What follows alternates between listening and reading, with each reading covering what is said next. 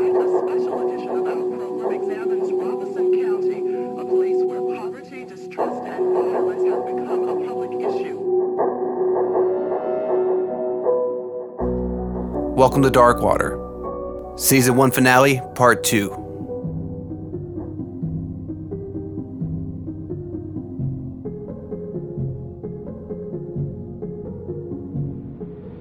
Dr. Maurice Godwin, a criminal and forensic scientist that you might remember from the podcast Up and Vanished.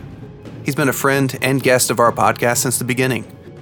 He had this to say to the Huffington Post about the three discoveries at the time, and I quote, "Considering that the three victims were found in the 3-block area of Lumberton indicates the crimes are linked, and the killer lives locally," says Godwin, who spent years studying the geographical behavior of serial killers.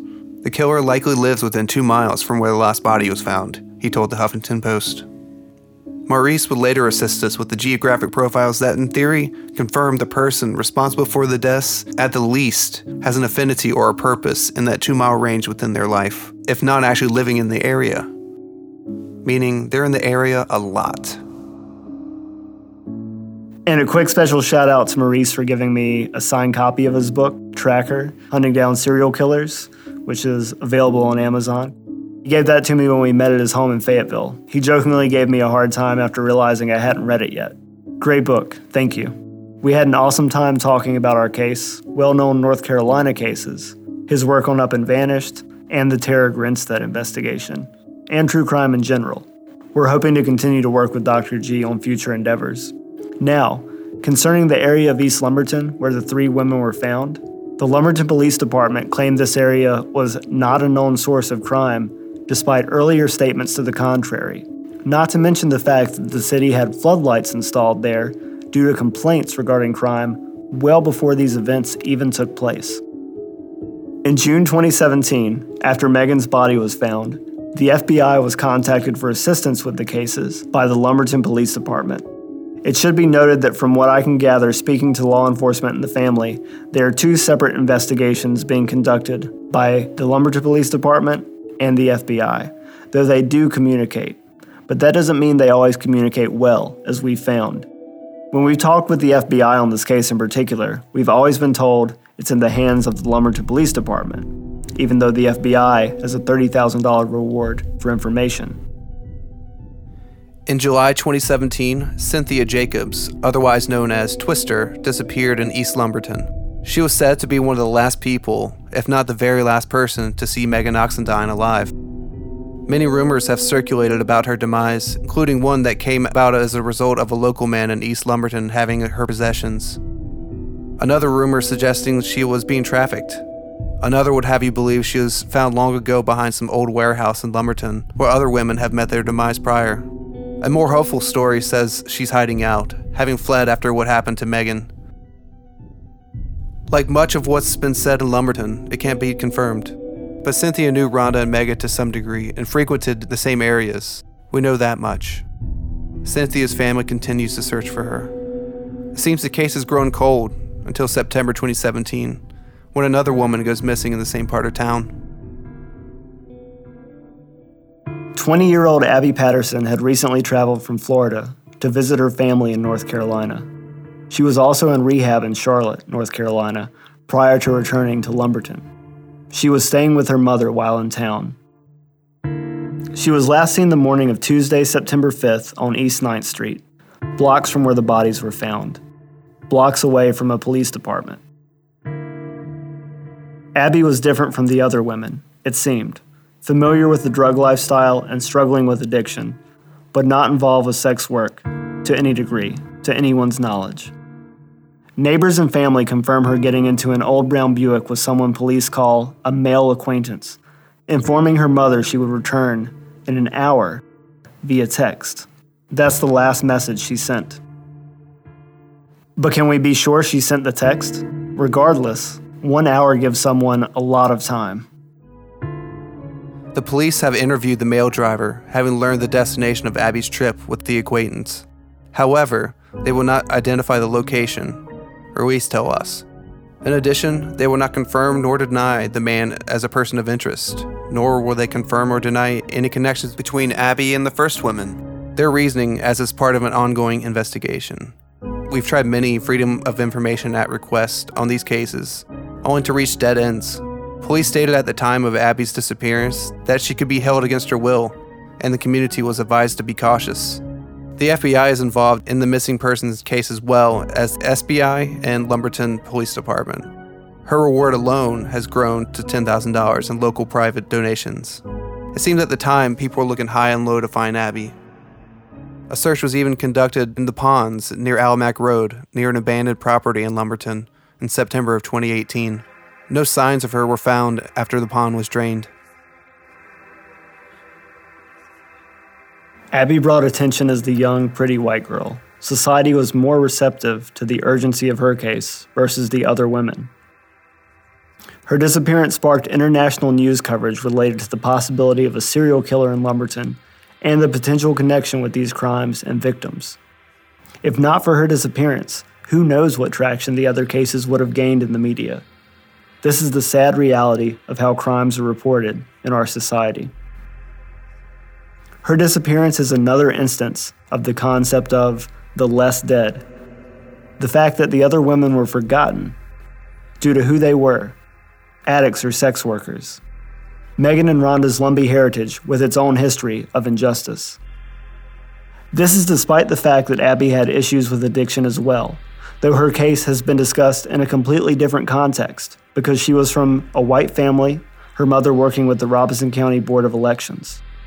Abby was even reported as a fourth missing woman by many news outlets, despite the fact that Cynthia Jacobs had been missing since July, making the count potentially 5 women caught up in this string of events. Overall, you can find convoluted theories and hearsay online, seemingly lumping all these crimes together. During past investigations of this nature, such as the Grim Sleeper in LA, officers would write NHI, no human involved. They first called the cases the Strawberry murders, strawberry being slang for someone who has sex for drugs. The narrow-minded origins of those cases and their subsequent investigations feel similar to this story. These cases have so many unanswered questions. Fast forward a few months now into the new year. In January 2018, after canvassing East Lumberton and interviewing hundreds of people with no viable leads, the FBI held a press conference announcing a $30,000 reward and asking for information about the deaths and disappearances of Rhonda, Kristen, and Megan, particular timeline regarding their whereabouts during the days just before their deaths. In this interview, Special Agent John Strong responded that there was no connection at the time between the other women and Abby Patterson when questioned by a local reporter. For the time being, Abby would stay divided from the other women, despite the astonishing proximity and similarity in the cases in the form of addiction, in a city at the end of the day that doesn't have a relatively huge population. After months of messages, cold emails, and phone calls, on Sunday, June 3rd, 2018, we were humbled by the experience of meeting and interviewing the family of Rhonda Jones at a hotel off the side of I-95 in Lumberton. It was truly the jump-off point for our investigative journey and our ability to understand the very real human and suffering behind the deaths and disappearances face to face. Prior to our departure from Lumberton that day, Rhonda's mom, Sheila, told us that she almost called the entire meeting off. But right as she was considering remaining home that day, a picture of Rhonda hanging above her ashes fell from the wall. Sheila said she knew it was a sign from Rhonda to, quote, get up.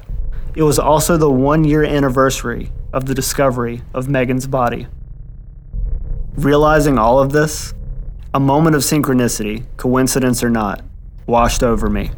We knew that day how real all this was, in a place not too far from home, right in our backyards.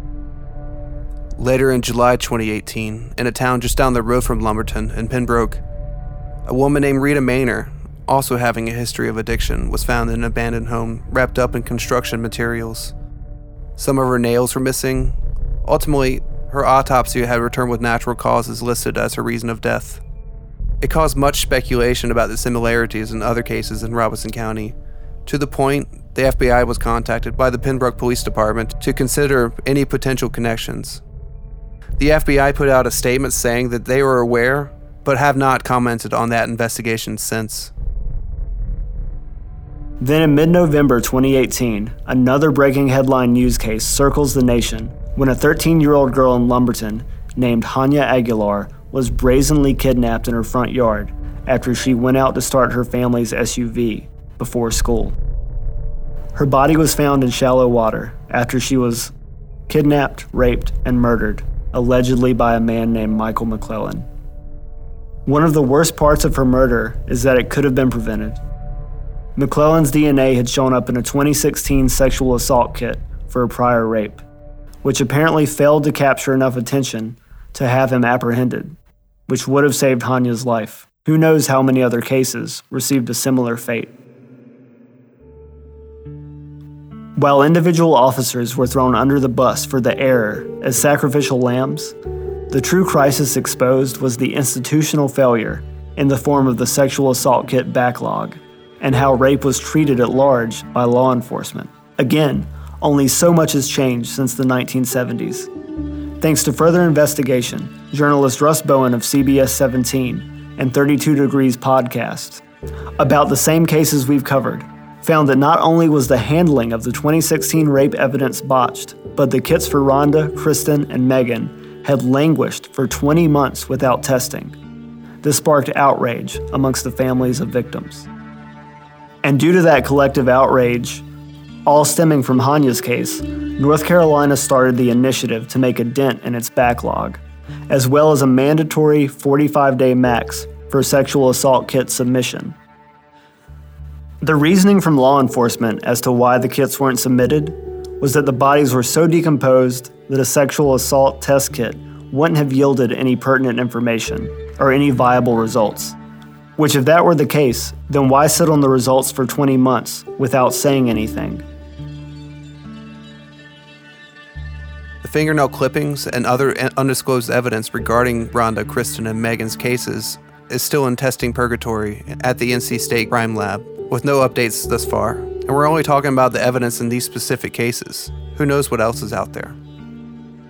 Fast forward to March of 2019, we covered the Shatter the Silence March in Lumberton. We witnessed the citizens of Robeson County come together and march for justice regarding all the unsolved homicides and disappearances over the years. Law enforcement also participated to an extent. Other than Brett and I, only one other journalist from South Carolina, Brianna Fernandez, was there to cover the march. To me, it's shocking that all the DNA testing, all the rape kits, go missing in a department. So when I see all these people just marching for their loved ones, that still they have no word where they are, if they're alive or not. Pretty sad, especially in the Robeson County community, because I know everyone's really tight together. The march was led by Chief McNeil and families of victims. The march was peaceful and somber. The police participating in the march is a contrast to what you might see in today's climate. The marchers made their way throughout downtown Lumberton and were welcomed by officers in the parking lot of the police department.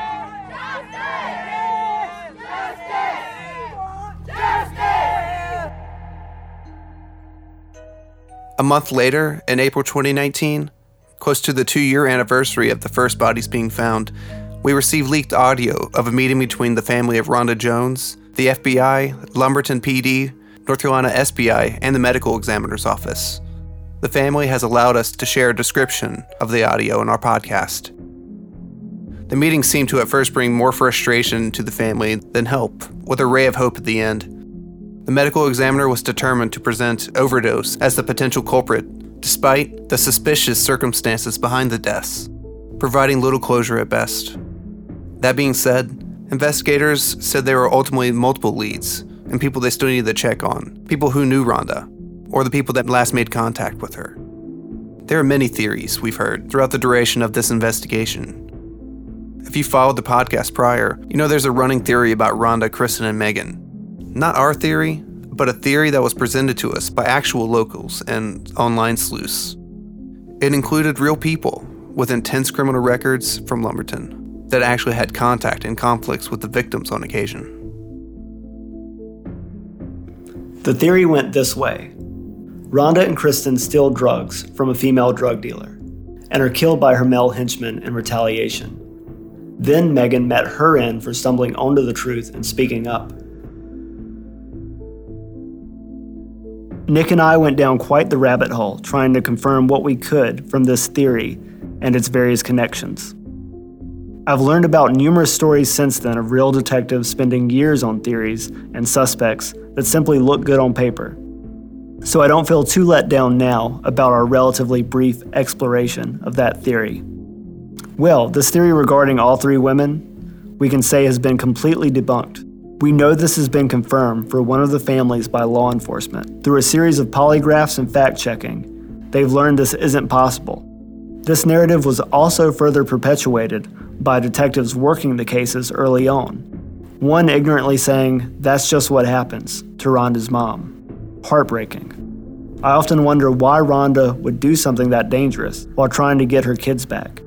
It makes more sense now, knowing it didn't happen. All this means the case is wide open as far as what could have happened and who's responsible.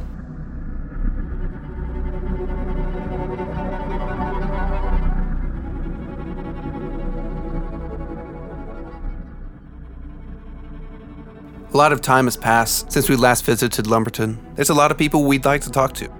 At different times, Lumberton police, including Chief McNeil and Investigative Captain Terry Parker, had agreed to speak to us at length, also saying this to the sister of a victim in one case, only to later fail to reply to any of our messages. We've only managed to get a quick surface-level interview with Chief McNeil during the Shatter the Silence March referenced earlier. It's also rumored Terry Parker has been removed from the participation in cases within his division, but that is yet to be confirmed. He was one of the first to say he would speak to us. Now well over 2 years later, he has remained elusive ever since. The Robeson County District Attorney's Office hasn't replied to our very thorough Freedom of Information Act request, also submitted years ago at this point. Legally, they were supposed to tell us at least why they couldn't provide any information. In an effort to not be biased, we have always had an open invitation for the people involved to tell their part of the story, specifically law enforcement. They've always been cordial, but after years of striking out, it starts to wear on you. Nick and I have often debated the possibility of a serial killer operating in Lumberton. And while it certainly looks that way on paper, no matter how much we force the metaphorical red string from case to case, we can't be sure. But I'd like to share some recent thought regarding just how many serial killers really are likely operating in America. From a technical standpoint, whatever the motivation, if one person can be linked to these deaths, they are, by definition, a serial killer. Despite all information and data available, we are still barely scratching the surface of understanding serial murder in a modern context. 2005 marked the first national symposium on serial murder, involving academics and law enforcement in the discussion. The keynote address was delivered by a man named Robert Mueller. Yes, that Robert Mueller, of the Mueller Report. Here's a quote from his address at the symposium.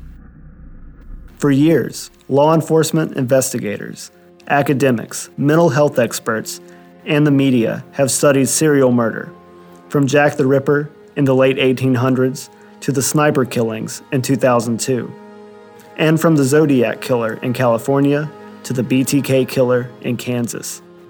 These diverse groups have long attempted to understand the complex issues related to serial murder investigations. Until the Serial Murder Symposium, however, there have been few attempts to reach a consensus on some of these issues.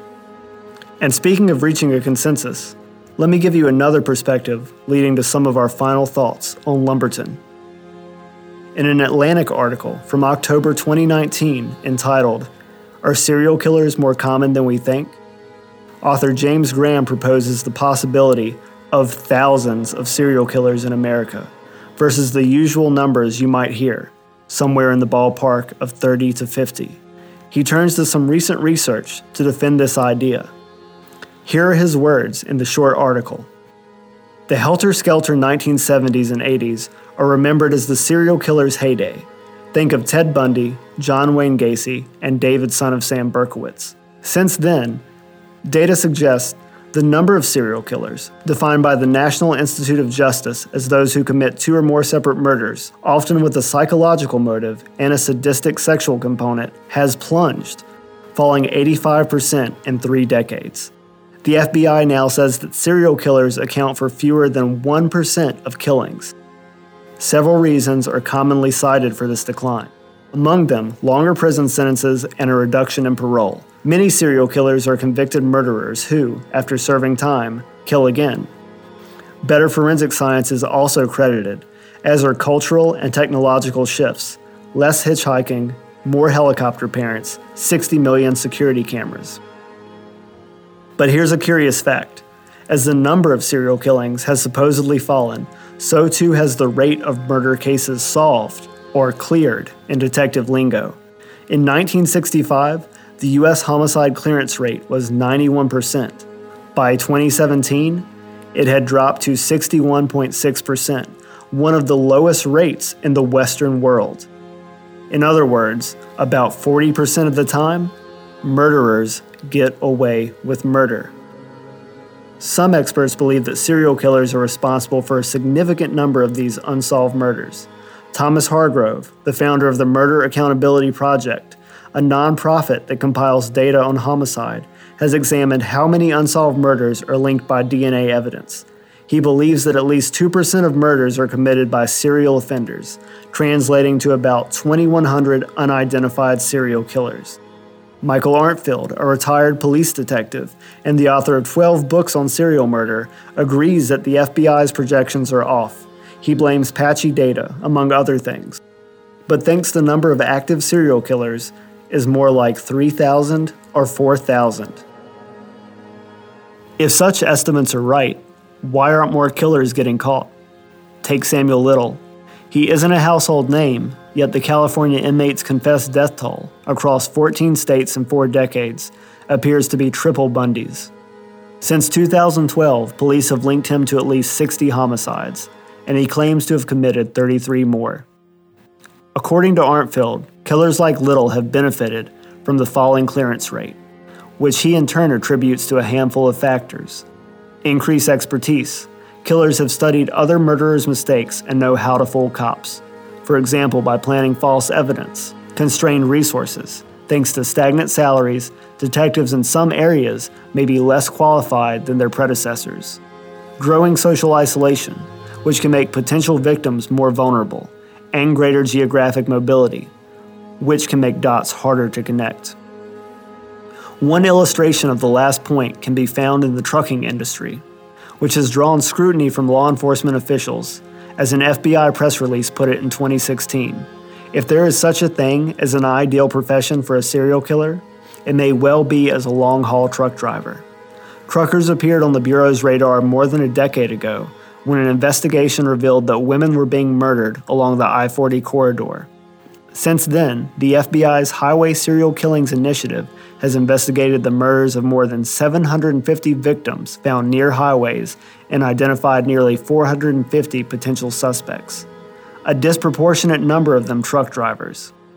The victims in these cases are primarily women who are living high-risk, transient lifestyles, the FBI said. They're frequently picked up at truck stops or service stations. Mike Amidot, the founder of Radford University's Serial Killer Information Center, says truckers are well positioned to evade detection. The more locations you're operating in, he added, the more difficult it is for law enforcement to see a link. Of course, would-be homicidal maniacs lurk in all kinds of jobs. Bundy was a law student, Samuel Little was a boxer, and an ambulance attendant. In his book Murder in Plain English, Arntfield breaks down the top serial killer professions and finds that truckers are joined by police and military personnel, forestry workers, hotel porters, and warehouse managers, among others. In each case, the problem isn't so much the people who fill the job, but the job itself. The key question, Amidot told me, is whether a given vocation's duties hinder or enable killing on the side. The gas station attendant has no opportunity. The long-haul trucker has lots of opportunity. And that's the end of the article. So, is someone out there in Lumberton, the right maniac with the right opportunity and the right job? still killing the type of people society easily forgets, to a soundtrack of silence as the world moves on, as people forget? Maybe. There's one more note to add to our timeline.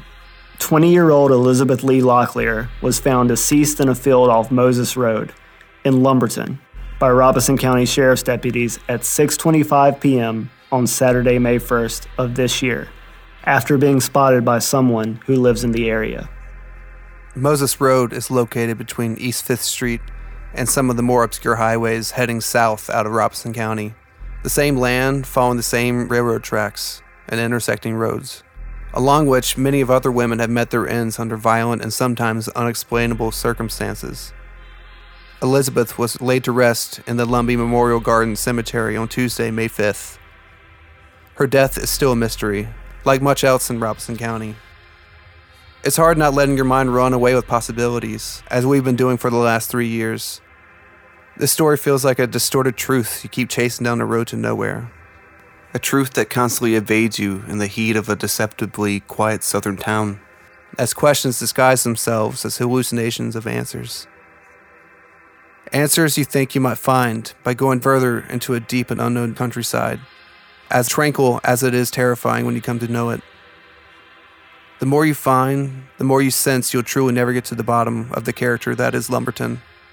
The more you feel you'll never unmask it, nor the monsters it's created and enabled. There's a string of macabre events, shady dealings, and a void of information, inviting speculation and conspiracy through to no end. The film Blue Velvet, David Lynch's 1986 neo-noir mystery, was shot in Wilmington, North Carolina, with the exception of one scene in Lumberton, the fictional setting of the movie. Blue Velvet is a captivating, abstract, disturbing, and at times confusing dive into the roots of human depravity, cruelty, and corruption, much like our real exploration of Lumberton. There's a recurring line you might note throughout a careful viewing. The line reminds me of the difficulty in digging into these cases, and Lumberton in general, while at the same time not being able to pull myself away. Nick and I want the truth. We want to shine a light on all that's left to find, but for now, to quote Blue Velvet, now it's dark.